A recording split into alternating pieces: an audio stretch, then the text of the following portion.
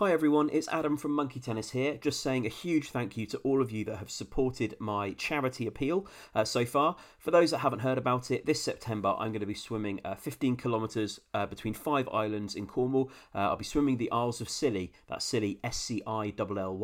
I'm doing it because I want to, but also to raise money for Calm, the campaign against living miserably. It's a well-known statistic that 125 people in the UK die by suicide every week, and Calm run a free and confidential helpline for people to speak through their problems and ultimately to help prevent suicides. I'm looking to raise enough money to train 2 new phone workers to man those lines, and I'll be doing it by swimming the Isles of Scilly in Cornwall. If you're looking to support me, it would be greatly appreciated. You can donate at justgiving.com. Just go there and search for Adam Swim Scilly. That's Adam Swim Scilly, Scilly. All donations greatly appreciated. Thank you for helping me to support Calm. And now, on with Monkey Tennis. Ever catch yourself eating the same flavorless dinner 3 days in a row? Dreaming of something better? Well, HelloFresh is your guilt-free dream come true, baby. It's me, Keke Palmer. Let's wake up those taste buds with hot, juicy pecan-crusted chicken or garlic butter shrimp scampi. Hello Fresh. Stop dreaming of all the delicious possibilities and dig in at HelloFresh.com. Let's get this dinner party started. I'm Sandra, and I'm just the professional your small business was looking for. But you didn't hire me because you didn't use LinkedIn Jobs. LinkedIn has professionals you can't find anywhere else, including those who aren't actively looking for a new job, but might be open to the perfect role, like me. In a given month, over 70% of LinkedIn users don't visit other leading job sites. So if you're not looking on LinkedIn, you'll miss out on great candidates like Sandra. Start hiring professionals like a professional. Post your free job on linkedin.com/achieve today. This episode of Monkey Tennis is brought to you by the Alan Partridge Parisian Experience. Book your tickets now to experience a weekend in Paris fit for an Alan. For a special low price, this weekend escape will see you being whisked away in a luxury Renault Espace to experience the sights and sounds of Partridge's Paris. A romantic 2-night getaway in the city that brought us the Eiffel Tower, Quasimodo, cappuccino drinking and the chomping of onions. There's no better way to say I'm in Paris and nothing's going to stop me. Saturday includes a matinee performance from Cirque de Clune, followed by a 5-course dinner at the restaurant with no name. Sunday includes a preview of Yvonne Boyd's latest fashion show, Medical Chic. Taking bookings now, so don't delay in getting your tickets to a weekend in Paris that's 100% Alan approved.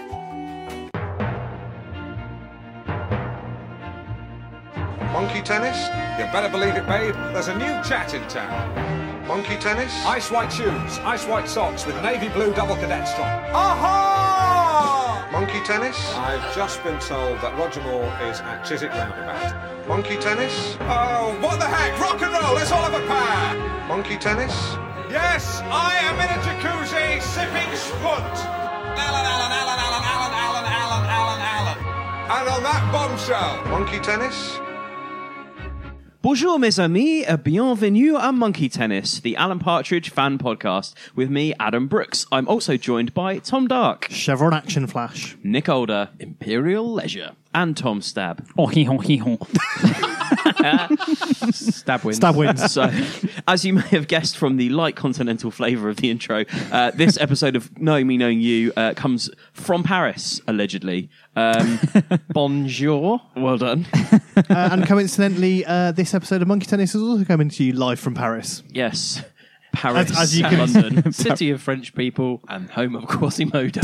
Oh, wait. Paris, the city of French people, home of Quasimodo, Louis XIV, Hercule Poirot, and Sacha Distel. One of those is an odd one out. Do you know which one it is? Hercule Poirot. Why? He's from Belgium. Paris. Correct. Yeah. That's not the first error that Alan makes in this episode, though. There's one because he also so incorrectly identifies the cappuccino as a French drink. Brilliant. He's gone full beret, and there's a cold open of this episode from the Café Kleber, which is in Paris. That really was shot in Paris, as far as I can tell. Yeah. It's on the Trocadero.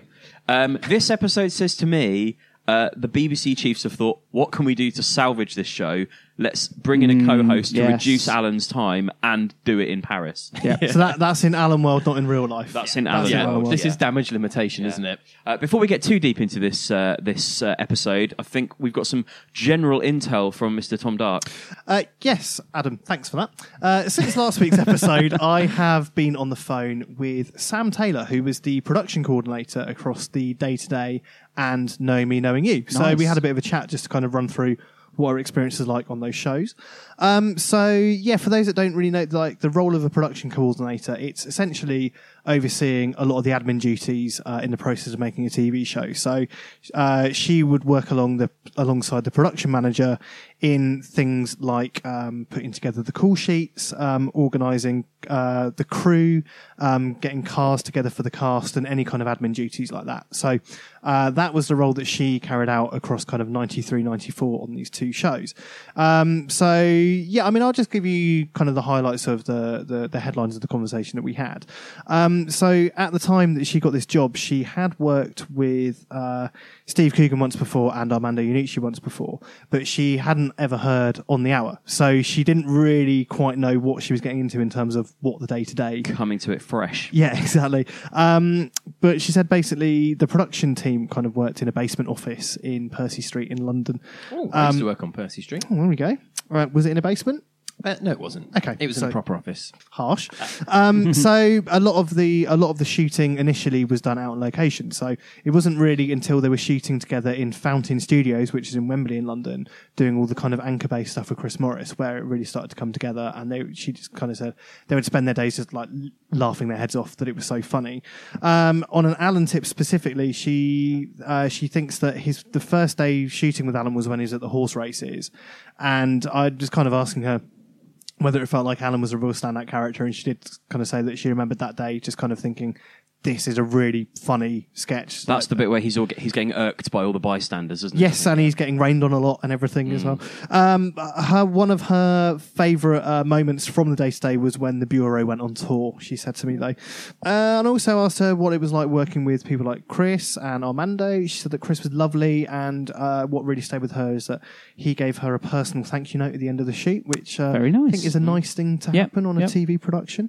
But she said like kind of between working with Armando and Chris, you really felt that you were in the presence of kind of something quite great, because they are clearly both so kind of intelligent and clever and quite driven people. It's quite interesting, isn't it? Sometimes you hear that question asked to people who work on sort of things that have gone on to be like Star Wars, for example. Did you know what you were working on was going to be so big and successful? And quite often they say, no, we had really no idea. Yeah, but and that is kind of what she said in terms of when you're working on the show, like, you have no concept that it's going to have a cultural legacy where people are recording a podcast about it 20 years later or whatever. But definitely in terms of working with those people, you could kind of tell that they were great people, and they really had like this drive and kind of focus behind them.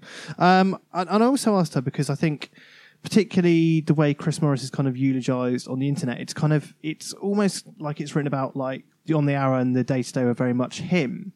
But kind of the impression I got from the chat with her was that both those shows, particularly the Day-to-Day which she worked on, was very much an ensemble effort. So it was Armando, it was Chris, it was Patrick Marber, Rebecca Front, Dean McCain, kind of all these people coming together, whereas she feels like Brass Eye was much more of a Chris Morris thing. So he was much because that has that more surreal element. It is a We've bit picked weirder. up on that before. Yeah, it is a bit weird that. And something as she also remembered, the graphics feeling like they're very ahead of its time. Really? Yeah, I mean, You've got to remember the time that it was ahead of was 1994. Yeah. So. Yeah, we have said that they are quite, that they're silly. But I mean, they're deliberately over the top, but yeah. I'd still think kind of pushing the the envelope of graphics what were was still- possible at the time. But Yeah. obviously now, Fair, like when you look fair. at the they look news, ridiculous. it looks, but also kind of like It almost elevates the gag because Yeah. it's because the presentation style of the news is so kind of bold and graphic and over the top these days anyway. Just generally they were called kind of laughing their heads off really whilst they were recording it.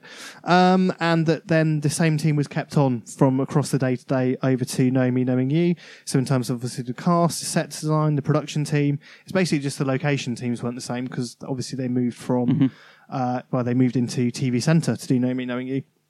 And also a nice, interesting tidbit is that at the end of the wrap of the day-to-day, they were all given the day-to-day branded picnic blankets as a parting gift. I thought it was really bizarre. That'd be amazing. So if she's still got it, she's going to send me a photo. I genuinely can't understand the reference for that. There's nothing picnic related in the show. No, I wonder whether that's like a crew in joke or I don't know, just a bulk deal on merch. I don't know. Lost in the sands of time. I don't know. And then we just chatted a bit about her time on Knowing Me, Knowing You as well.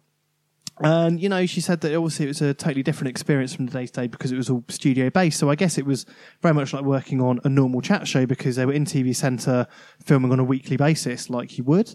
A particular moment she remembered as a favourite was Minnie Driver being part of the production. But as we kind of said the other week, obviously Minnie Driver wasn't a kind of famous actress at that point. And she thinks that she probably came into the production because her and Patrick Marber had a very close relationship. So that's how that came about. We just talked about Steve Coogan stayed in character the whole time when they were filming. So generally, people on the production team would try to not talk to him unless they absolutely had to because he was in character and quite nervous and just trying to remain quite focused. But I mean, as we talked about, because it's in Coogan's autobiography, he would come out and talk to the audience before they started taping the show and during any kind of technical issues or kind of breaks in recording. She said that they were all lovely people to work with, no divas on the production or anything like that, which is nice to hear. And we were also talking about not 100% sure what actual time slot it was on BBC Two, but we're thinking probably neither a 9 or a 9:30. That slot, rings a bell. Which I think feels that's about when I would right. have seen it, yeah. And again, I kind of made the point that if I was watching that when I was 12, it wouldn't have been a 10:30 slot. I definitely wouldn't have been up then, probably. But I guess it was probably achieving around kind of 2 million-ish in terms of viewing figures, which for BBC Two then in those kind of time slots was really decent. Oh, that's pretty good, isn't it? But again, that thing where still no idea that what you're working on is going to become such a kind of cult classic comedy. Just when they were working on Knowing Me, Knowing You, that was all based in the Talkback offices. So also in the offices at the time you had Graham Linehan and Arthur Matthews working on Big Train. They were also producing things like Murder Most Horrid, Smith and Jones, They Think It's All Over, Nevermind the Buzzcocks. So a real hub of comedy coming out of the talk. Yeah, a hotbed of comedy coming out there. And at the end of the Knowing Me, Knowing You series, they were given coasters with Alan Partridge's face on. Nice. Lovely. So there you go. A precursor to some of the merch maybe that Sonia makes for him. Exactly. So those are kind of the headlines from having that little chat with her, which is fantastic. And just kind of to confirm a lot of things we've kind of talked about in terms of the horse shitting on the floor was not planned. The knife throwing was not real, apart from the accidental knife throw, which did happen. Yeah. Great. She's given us some little tidbits of intel on Knowing Me, Knowing Yule as well, which is the Christmas special that we will be talking about live at the Prince Charles Cinema in London's Leicester Square on Wednesday the 22nd of November. If you want to come and join us for that, you can get tickets at facebook.com/thepartridgepod or twitter.com/thepartridgepod. My plug endeth here. So yeah, we'll save those extra insights for November. Back to Gay Paris. Alan has gone full beret. I'll just put his get up is ridiculous. I mean, he looks like Frank Spencer. It's so very beige as well. Yeah. And very stereotypical touches. The crowd sounds very much English, despite the fact it's supposedly in Paris. Alan has only recruited British, hasn't he? Yeah. But he has gone to the effort of making his chat puns French, chateau and chatissiere. Yes. Chatisserie, sorry. Yeah, I love that. A castle of chat or chateau. And, go on. Did you guys notice you can see the beginnings of a moustache on Alan here as well? Yes. And they talked in the commentary about actually he's subtly growing his moustache across the series, which is why I think the next episode he has the full moustache. Yeah, I think I've got notes in further episodes going, why is he growing a moustache? It must be very subtle then, because I only noticed it when it was fully fledged in the next episode. Yeah, I think it's only really if you know to look for it, you can definitely see moustache stubble on this episode. But I think that's about it. He introduces his co-host by saying she doesn't run a whorehouse, but she does have excellent organisational skills. Good to know. She's apparently France's answer to a younger Sue Lawley. It's Nina Vanier. The answer to a question that no one is asking. Although it slightly ruins the fact that she was also in the punk band in episode 1. Oh, is she? Yeah. I never noticed. Obviously not as Nina Vanier, but the same actress, Melanie Hudson. Did anyone note how Alan mimes assaulting the audience at the beginning of this episode? No. How was I've got this down. It is. It's a machine gun. Yeah, machine gun. he's mowing them down with an assault rifle. Yeah. They don't stand a chance.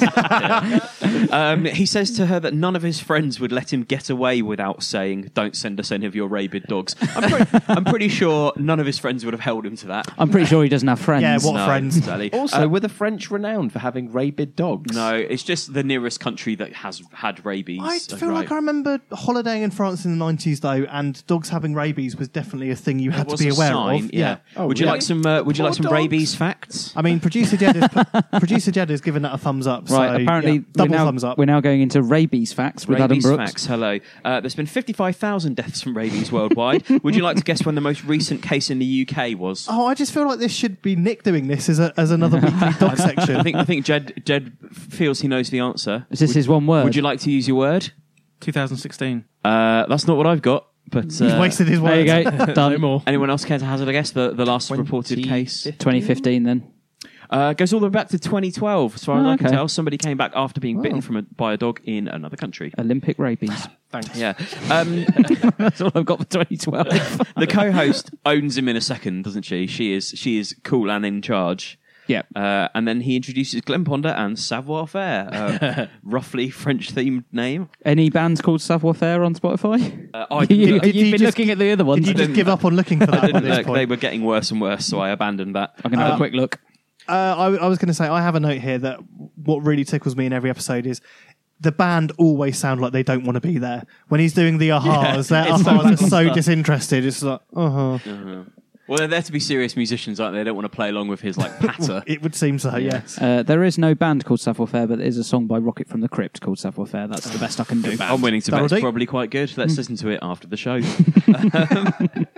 I don't understand why both the hosts do the intro with Glenn and the band as well. It's completely unnecessary. I think that's the joke. Yes, I'm sure it is. It's silly. Yep. And then he makes his joke about being insane. In the sane. You can see he's been stressing about how to explain that for and ages. it doesn't work. So Nina Vanier is played by Melanie Hudson. Just a couple of credits from her. She's been in the Mary Whitehouse Experience, in the Armando Iannucci shows. She also had a bit part in Anglican Lives, one of the later Alan Partridge specials. But the best bit is she's also been in Casualty. Yes. If you haven't been in Casualty, you haven't made it. Nope. It's at this point that Alan starts talking to Glenn and asking if he's excited about the show that they're going to go to this evening, which sounds like some kind of Madam's show. What would you describe? What burlesque? Some people would call it burlesque, but you would call it a Madam's show. Well, it's ladies, I don't know. Elaborate. I'm digging myself. It's ladies. If you've just tuned in, ladies and gentlemen, the time is about 1912. Very good. So it turns out that Glenn has gone and left Alan a message, but Alan has been stuck in his hotel room and didn't get to go to the show. I wonder if he really left Alan a message. Oh, I wonder. We might find that out later. We'll find out later. Resolve itself. Should we move on to the first guest of this show? Well, the first guest that he introduces as our first guest, my first guest, which made me think that having a co-host seems very much an idea that's been forced on him against his will. Oh, God, yeah. Of course, yeah, there's no way he wants to share the limelight. No way. He also, in the intro, brands Mr. Kipling, the famous international chef. I noted that he hates the traditional French two-kiss greeting as well. Yeah. Basically, it's a man kissing him, so he's horrified. Yeah. But he also introduces a genuine, supposedly famous international chef, Philippe Lambert, by saying he's right, he's spry, he's crisp and dry. And again, Marber playing yet another smug character, I think. Yeah, and he comes on stage, and Alan's first words to him are, "Well, you certainly smell like a Frenchman." So straight in there with the casual racism, lovely stuff. I'd expect nothing less from Alan. Going on to explain that he wears Slazenger Sports, but that he doesn't use the roll-on because it traps your hairs, and it's true, it does, it really does. I would have had Alan as more of an Old Spice man or something like that. The question I really want to ask. Oh, here we go. No. The question I want to ask is: did Tom Stab's mum buy him Slazenger Sport? What, deodorant? or aftershave, whatever. Yeah. Not aftershave. We have established in previous episodes that what else did she used to buy? She used to buy your deodorant because Your you Lynx were... Africa. Oh, yeah. Yeah, like buy it from Tesco when you start doing the big shop. He wasn't able to buy it himself. No, because I was like a teenager and didn't I have mean, disposable you're all income. teenagers. Didn't have disposable income. Nick's able to buy Dove for Men on his own. Exactly. Well, I've been now, trusting And, it. yes. he's barely a man, so it's fine. I mean, probably, but she just buy what was ever on offer. 2 for $1. Yep. Good old mum. Old Philippe Lambert has left a tray of snacks for them to try. Yeah, which Alan's very keen to get stuck into. So distracted, he basically abandons the interview to eat all of He these. pays no attention to the interview and just starts chowing down, doesn't he? At one point, he's required to speak, but he goes a full 12 seconds to finish eating before he actually gets around to it. And does comment that they are very much not hula hoops, cheesy Wotsits, or Monster Munch. But tell us all about them. Yeah. Are we on to the bit where we're talking about the world's most famous living philosopher? That's probably a good place to go. Yeah. Okay. So Philippe Lambert suggests he's talking about a person that he believes is the world's most famous living philosopher, and then Alan disagrees, but when pushed for a suggestion, can only come up with Peter Ustinov. Name checked in the last episode. Yes. And I think there's more to say about him in a later episode as well. Not much, though. A wonderful bit is where he tries to rustle up some sort of beef between Philippe Lambert and Bernie Inn by saying, Now, I had to look up what Bernie Inn was. I've looked up Bernie as well. Yeah. Oh, Yeah. okay, no, I was vaguely familiar with it. I imagine Okay, so this is your Foster's menswear Yeah, moment, basically. yeah. It's- Adam, what's Bernie Inn? Well, by my understanding, it's sort of like your beef eater, your hungry horse kind of chain pub tavern type situation. Well, from the very rudimentary research I did, that's pretty much in line with what I got. It was a chain of British steakhouses established in 1955, but they were all kind of resold in 1995 and converted into, they're basically all beef eaters and brewers fare restaurants these days. So, yeah. Well, I was going to add to that where Please do. I found this on Wikipedia where Thank it God for said, Wikipedia. Bernie Inn was eventually sold to Whitbread, fine, turned to beef eaters, fine.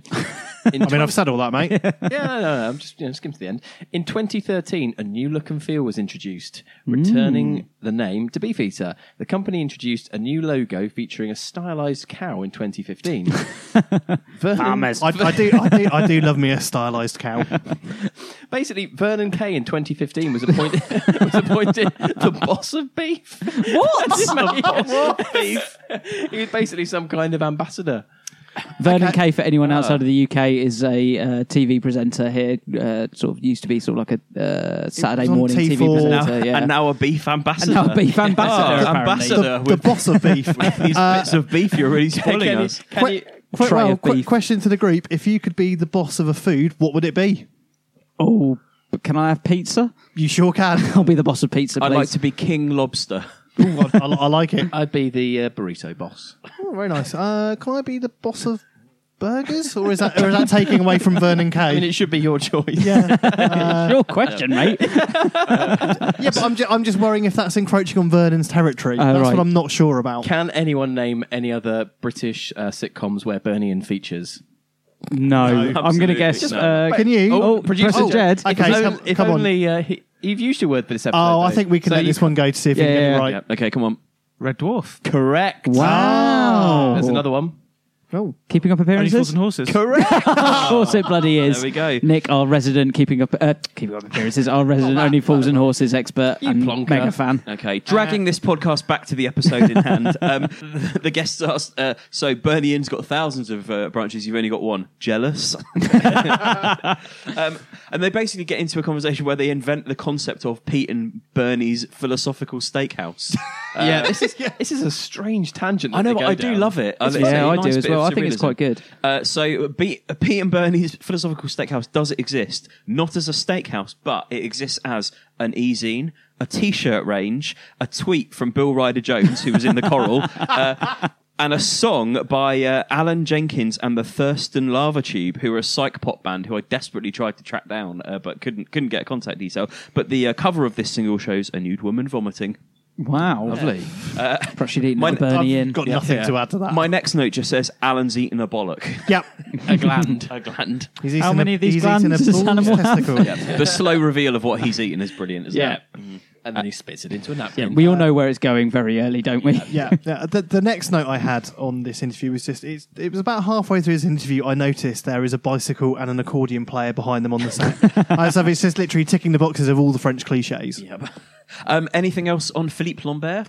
I don't think so. Okay, so I think we're on to Cirque de Clune. Oh, well, actually, before we get to that, in the DVD versions, this is where you have a cut scene.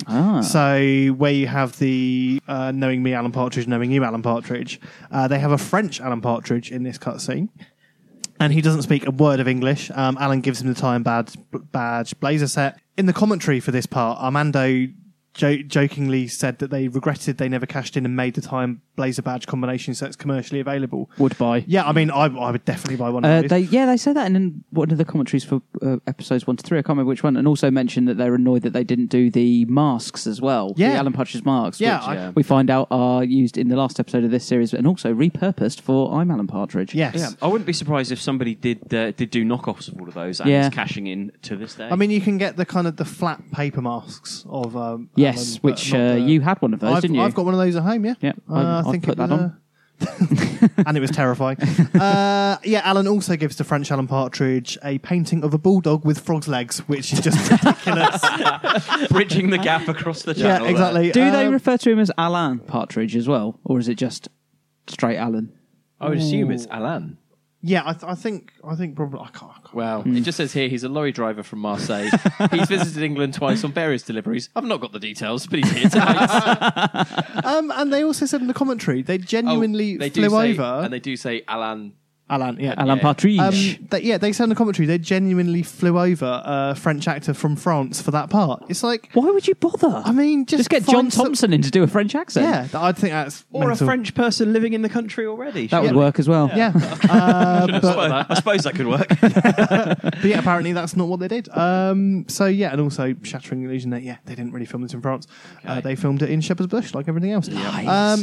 And then now time for Cirque de Clune. Cirque de Clune, who are simulating pissing, chainsaws, cutting penises off, etc. Urinating and defecating on a corpse. It's a classic cultural misunderstanding where Alan thinks that basically all clowns are going to be your kind of big top variety of sort of hijinks and not experimental continental clowns. Yeah, he hates them, doesn't he? Yeah, well, he comes on, not for the first time this series, going, no, I'm not having this. It's almost like he thinks if he says no enough, it won't have happened, but it has happened. And then goes up to the main one, which is David Schneider, going, I presume you're in charge. Threatens them with physical violence from Steve, the bouncer, who the minder, sorry. He will hurt you. Yeah, who you don't see, but becomes quite pivotal later on. In terms of Alan's relationship with Glenn Ponder as well. I had a note about that clowning around when they pretend that he's farted. I thought that was genuinely quite funny. He's like, I haven't broken wind. Yeah. Can someone remove this clown? That's them. Yeah. Steve, he's coming out. Yeah.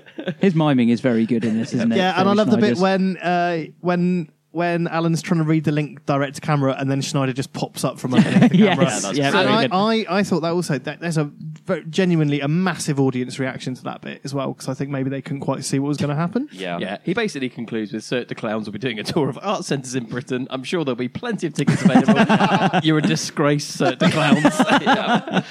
He has to do his drum roll gag twice as well, when obviously once you've done it, it's not going to land a second time. But gives it a go. Oh no, he does it 3 times actually. Now, what does Nina say to the clowns in French to get them to behave? Because I wondered what she tells Alan. Is that true? Because I don't speak French. The actual translation. Yeah, is she truthful with Alan about what she says to them? I think in the end she is, because I mean what she admits to him is insulting. So there's no reason for her to. Or you think she says something even worse? Well, no, I just wondered because I don't speak French whether there were any other kind of hidden gags in it or anything. I mean, we've got the script there, Nick. It didn't cover it. Did it not have the French bit? Okay. Oh, so I think we might have to throw this out to our continental audience. If anyone speaks French and knows what Nina says to the clowns, then let us know if it is what she claims. I mean, it may just be what she says. But I don't speak French. I let the funky music do the talking. Exactly, Tom. All right. He introduces the next guest, very keen to add in the fact that she caught the train from Waterloo. She came from Waterloo. I don't get it. Because obviously they play Waterloo as she comes in, and he is desperate to make that intro music relevant. Yeah. as we've talked about, a lot of the chat show guests are based on real celebrities. So this is very clearly Vivienne Westwood, and I think in particular this appearance is based on Vivienne Westwood appearing on Wogan. Yep. He immediately thinks that she's doing pantomime. So it's like he's not even been briefed that she's a fashion designer. He said, didn't know as well as doing fashion, you also do pantomime. Well, it's like a tale of two interviews, isn't it? Like Nina kind of gets it and is on board with her and they have a connection. Yeah. Alan's kind of doing a completely different interview. Thinks she's Widow Twanky. Yeah, exactly. It's also the point where he says, I like to think of myself as an Alan of all trades, and then introduces a new regular section of the show called Alan's Trades. And then we get to A Partridge in Paris with 4 fashion styles, which is one of my favourite Partridge moments. Yeah, definitely. I'd say of all time, I think this is absolutely up there with the Well, I best just of said Partridge. that's one of my favourite Partridge moments, so... Yeah, but could have meant the series. I'm just clarifying that I would say of all time. Really? You rank it that highly? I think this is one of the What, this little clip in Paris? This is so good. I think it's great. I think the descriptions are hilarious, and just seeing all his style laid out is just fantastic. Have you got all the different styles noted down? I've got it here. I can talk you through it. I know that he claims to have invented sports casual in this clip. Which is Let's go. I'll talk you through it, and then I think we should discuss which our favourite styles are. So, style number 1 is what you'd wear to drive to Paris or cruiser Araviste. So, for this style, we have canary yellow shirt, horizon blue stay crease action slacks, cap, Polaroids, string back driving gloves. It's a look that says I'm in control of my vehicle. That's my favourite bit of this bit. He is also driving a Renault Espace. Yeah, he is. Good spot. Fashion style 2, the man of sport, or l'homme de sport. For this, we have ice cream white shoes, ice white socks with navy blue double cadet stripe, a pair of shorts, t-shirt with Chevron action flash, the tossed pink sweater that says I'm in Paris and nothing's going to stop me. I think that's my favourite. We should also flag just ice white shoes, not ice cream white shoes. Fashion style number 3 is the classic English gentleman abroad. For this, we have the green blazer, the look imperial leisure, a genuinely great pun, I think. On imperial leather. Yeah. Is that a pun on imperial leather? That's the joke. Oh, that's the joke. Even I got that one. Wow, well, that's the first one. Even Alan got that one. And Nick hasn't even seen it. Cravat, hat, summer spectacles, and the AP Blazer badge. He refers to those as the old 4 reliables. And then fashion style number 4, the strolling pastel, a classic summer suit with the omission of long trousers. I was going to say, have you ever seen a short suit? But that's well, if we're going to say which one would it be, I would go for number 4 because I get to wear shorts. You do love a short. Yep. Well, you could have the l'homme de sport as well. You got shorts for that? Yeah, I'd go for l'homme de sport because I love a Chevron action flash. And I just like the freedom of the tossed pink sweater, saying I'm in Paris and nothing's going to stop me. I like that. It's like, I'm in Paris and nothing's going to stop me. Doing what? You're already in Paris. Slowly walking around with that funny look on your face. I did have a note from the commentary here. So when we're in fashion style 4, strolling pastel, he nearly gets hit by a bike. That was genuine. That was not a setup. Looks, because I assume the scale of the production was relatively small, so they can't shut down the shots. I think Armando said it was like a group of like 4 people that went out on that shoot. They can't shut down an entire road. No, That's no, major. Favourite outfits for everybody then. It's strolling pastel for me. It's l'homme de sport for me. L'homme de sport for me, and Stab's gone for cruiser. I'm going to go for that one, yeah. Okay, strolling pastel. Sorry, the classic English gentleman abroad is really losing out there, which is a shame because that is the classic blazer look. It looks a bit hot. That's a fair hot, point. Too hot for me. And also you have quite a close-up shot of the blazer badge here. Does everybody know what the 4 images on the blazer badge are without looking at an image of it? Can you name them? A partridge. A partridge, yeah. Correct. Microphone. Yep. One a book? I was going to say book. No. Is one like a voice or like a something speaking? No. Oh, is it like the tragedy or comedy masks? No. Well, okay. So the basically one of them, I wasn't sure what it was, but the 3 which are quite obvious, you've got a partridge, you've got a pear tree, and you've got a hand holding a microphone. The 4th one, if you look at that, I was like, I couldn't quite figure out what... Yeah, basically, it's a fan of samurai swords. Why? Because of his love of ladyboys in the East? Well, I think it's... I'm not quite sure, but... and that is what... Is that an ear in the middle as well? No, I think that's just you can see it on that. No, I think it's just passing over every ruddy word. It looks like an ear. That does look like an ear on that. Yeah, it doesn't. I've got a screen grab here. Well, I guess if that is an ear, it sort of mirrors his opening of Know Me, Knowing You, where he's literally waging war on the ears of his audience. But I thought the samurai swords was quite a nice link to his swallow character because Swallow has a love of samurai swords. If anyone out there has any theories on what that bottom right section of the Alan Partridge shield is, then do get in touch and let us know what you think. I've told you it's samurai swords. That's literally what Armando Iannucci said. Oh, okay, fair enough. There you go. Yeah, I've not made it up. Guys, we've saved you some valuable time. Don't look it up. Yeah. We've done it. Yeah. So we're back in the studio where there's a lot of crazy terms being thrown around in terms of the fashion, to the point where Alan says it appears to be happy hour at Pete and Bernie's Philosophical Steakhouse. Which is a nice callback. He also claims that he's not naked under his clothes. No, I'm not. Important. No, I'm not. They can't prove him wrong. Yeah, and the line where Yvonne Boyd said, well, we're all naked under our clothes, that is a direct lift of a line from the radio show. So the Yvonne Boyd character is also in the radio show. So that exchange happens again. Essentially, she says, you have your buttocks. And Alan says, oh, here we go. I was wondering how long it would take before the show descended into some French hidden buttock agenda. And shortly afterwards he says, bearing in mind Pete and Bernie's Philosophical Steakhouse is closed, what's the theme of your collection? To which she says, the futility of mortality. To which he says, why do I bother? Bring on the models. I also love that the first model is called Toe. Tor.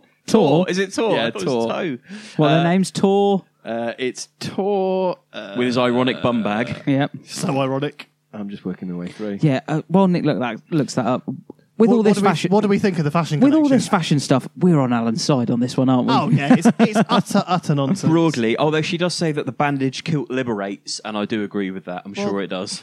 But still, would you wear it? No, obviously not. Obviously not. Well, the next model is called Newman. Yeah, that's it, Newman. Is he the one who's got the drip? The umbrella drip. Yeah, the umbrella drip. Wearing slippers as well. Probably. Yeah, so in summary, the models are called Tor, Newman, and Matt. That was worth the wait, wasn't it? Climaxing with quite a conventional name there. I just thought the fashion collection is nonsense. We're definitely on Alan's side, as you said, Tom. But it would kind of fit right into a Kanye West collection these days. Yeah, he'd love it, wouldn't he? Yeah, you wouldn't be able to tell the difference. I saw someone say about a lot of Kanye West fashion stuff on Twitter that most of it resembles the kind of the peaceful tribes that they used to try and save on Star Trek: The Next Generation. I've seen that tweet as well. It's very good. Very true. Alan at this point claims that he's been broadcasting for 14 years, including 3 on hospital radio. I think in reference to the hospital-themed fashion. Yeah. He also says to them, "You're not ordinary. You're French." Yeah, and before that, he says to her, "I'm being told I'm ludicrous by Mrs. Whippyhead." Oh yeah. This is probably the worst his shows have unravelled, isn't it? It really descends very, very quickly. The point where he starts claiming that they wear onions around their necks and say "oh hoi hoi ho," and that's a fact. Yeah, it's not racist. It's a fact. Yeah. But he does also then live on the show try and basically get in with Nina, like trying to take her on a bit of asking what she's up to after the show. And is this when it all starts falling This apart? is when They he realise slowly everyone's been out discovers- without him, basically. Exactly. Yeah. Including the clowns and Steve, the security guard, who I mentioned earlier, who are now firm friends. So yeah, when he starts getting when this is expired. When it's transpired that everyone's been out except Alan from the entire production, basically, obviously he gets a little bit angry and he starts shouting at Glenn. Yeah. Calls him Judas Ponder. So yeah, the bit when he says that he discovered Glenn playing jazz synthesizer in a Norwich wine bar and gave him a big break on national television, I thought that just using the phrase national television reminds me of something like Jeremy Kyle or Kilroy or something. Yeah. I can't believe you said that on national television. It's like, what other television is there, really? Like, Alan's not on Anglia TV or something. There's also a genuine stumble, or you'll be able to tell me whoever's been on commentary duty. He says, "I gave you your brig break." Really? I think they probably it probably was a genuine mistake, I imagine, but that they left it in because he's lost it. He can't even pronounce words. Just He's Norfolk's maddest man. Float, yeah. And I just wanted to check Glenn playing jazz synthesizer in a Norwich wine bar. I believe, does that tally with how he tees it up in iPartridge? Yes, I think so. Yep, that's how he first meets him. Because he also conducts bands as well as playing jazz synthesizer and collects the coins that are thrown at. Oh, that's said right. band. Yes, yeah, we talked about that. So then Glenn Ponder is sacked live on air. He's the subject of a sacking. Knowing me, Alan Partridge, sacking you, Glenn Ponder. It's one of my favourite lines. Although in iPartridge, he claims he was sacked in episode 5, not episode 4. So there was a bit of an error in the book there, I think. Another continuity bombshell. Comms bomb. Yeah. Does anyone else have anything for... I mean, I think the point to make Boyd? here at this point is I feel like Glenn basically takes the fall on behalf of everyone else because Alan is basically powerless to do anything to anyone else, so he feels like all he can do is take it out on Glenn and use that as a way to... Poor Glenn. Some kind of pathetic excuse there is to show his power. an entire chapter in iPartridge devoted to Glenn Ponder and the sacking thereof, so I can give you a bit of information about the aftermath of this event. So the official reason given for Glenn's sacking was insubordination. Glenn argued that only applies to military personnel, so took it to a tribunal. And then Alan says, after several years, Glenn and I managed to patch up our differences. Glenn lost his flat and lived in a YMCA for 6 months due to Alan's bad legal advice. Alan told them they should both sack their mutual lawyers and that they were no good for them. And then as a result of that, Glenn became homeless. Thanks, Alan. Glenn continues to pursue legal action as he's being sued by his band for unpaid earnings relating to Knowing Me, Knowing You. But that he does still meet Glenn for an occasional Nando's. For the NES? NES. And that Lynn still, and I quote, harbours an openly bigoted dislike of Glenn. His assistant. We should clarify that NES stands for... Nando's Efficiency System. Yeah, thank you. Thanks to Nando's bewildering ordering system where you have to lay the table yourself. It's just far too difficult to comprehend. And so Alan bows out of this show by thanking his guests, Monsieur Testicle, Pantomime Cow, and Miss Ahoy Hi Hi. I think that's probably the most openly racist we see him being, isn't it? It's quite something. Brutal. And then Glenn starts playing the theme, even though he's been sacked. He's a professional to the end, but Alan stops him and insists that only the sad, lonely accordion player who's gets been to play standing them at the back of the stage throughout the entire episode. Anything else of note for this episode then?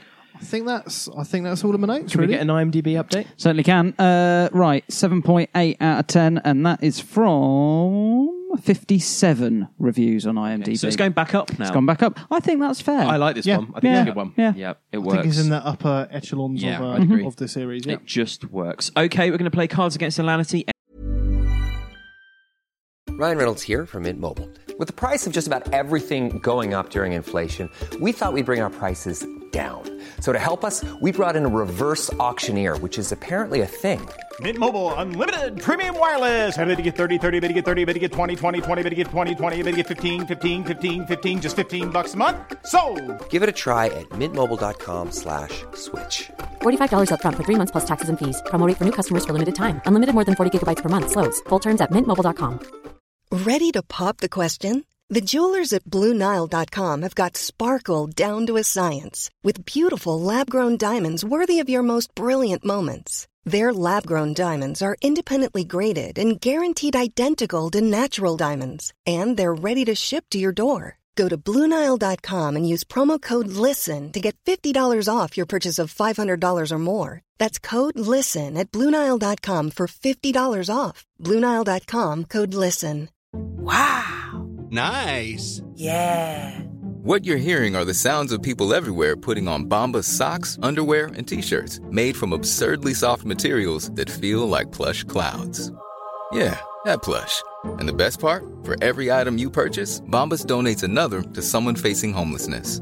Bombas. Big comfort for everyone. Go to bombas.com/ACAST and use code ACAST for 20% off your first purchase. That's bombas.com/ACAST. Code ACAST. Any second now.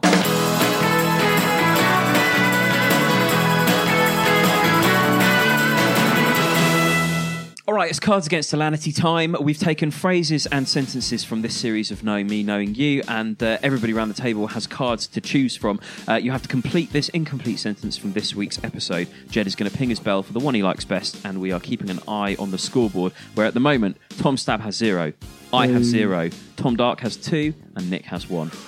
Everything's quite tense. So the sentence you have to complete this time is, you won't find these at your local B&Q, they're blank. Okay? So Jed's struggling to make a decision here. It looks like it might be the toughest decision yet. So here we go. He's picked his winner. You won't find these at your local B&Q. They're the Chattanooga Choo Choo.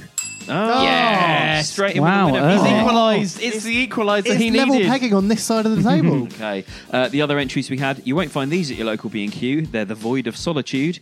You won't find these at your local B&Q. They're sponges on the horse's hooves. And you won't find Again, these... the popular vote, for fuck's sake. I like that one. Jed! People's champion. How much have you paid him? You won't find these at your local B&Q. They're the Chattersphere. There we go. So that concludes... I think I'm winning Stab has been absolutely robbed. Sake, twice. So, scores on the doors. That's 2 for Nick, 2 for Tom Dark, 0 for myself and Tom Stab. And on that bombshell, we come to the end of Cards Against Humanity and this episode of Monkey Tennis. Join us next week when we'll be talking about episode 5 of Knowing Me, Knowing You with Alan Partridge. If you want to get in touch with us, it's thepartridgepod@gmail.com. And if you can get in touch on Facebook and Twitter, and also get details of our live show coming up this November in London on facebook.com/thepartridgepod or twitter.com/thepartridgepod. So from all of us at Monkey Tennis, thanks, goodbye, and aha! Aha! Au revoir. Strolling pastel. Monkey Tennis is a post-pop podcast produced by Jed Shepherd. The artwork's by Dave McNamara, and the theme is an excerpt of the Black Beauty theme, Galloping Home, by Dennis King. To find out more about the records and podcasts made by Post Pop, head to postpoprecords.com. Monkey Tennis? You better believe it, babe. There's a new chat in town. Monkey Tennis? Ice white shoes, ice white socks with navy blue double cadet strap. Aha! Monkey Tennis? I've just been told that Roger Moore is at Chiswick Roundabout. Monkey Tennis? Oh, what the heck? Rock and roll, let's all have a pair! Monkey Tennis? Yes, I am in a jacuzzi sipping spunt. Alan. And on that bombshell. Monkey Tennis? Aha.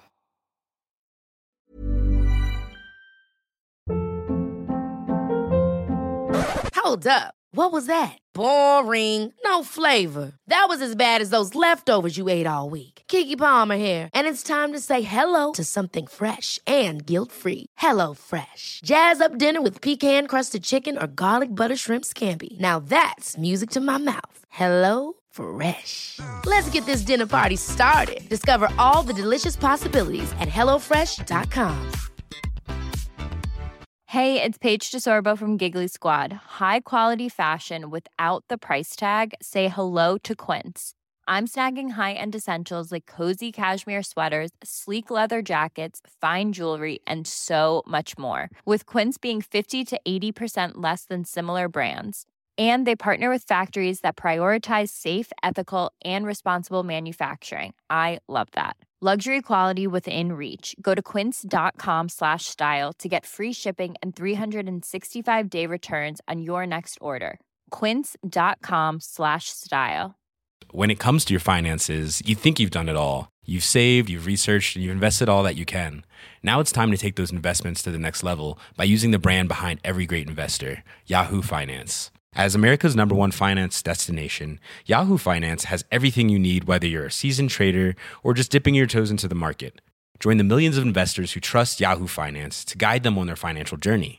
For comprehensive financial news and analysis, visit yahoofinance.com, the #1 financial destination, yahoofinance.com.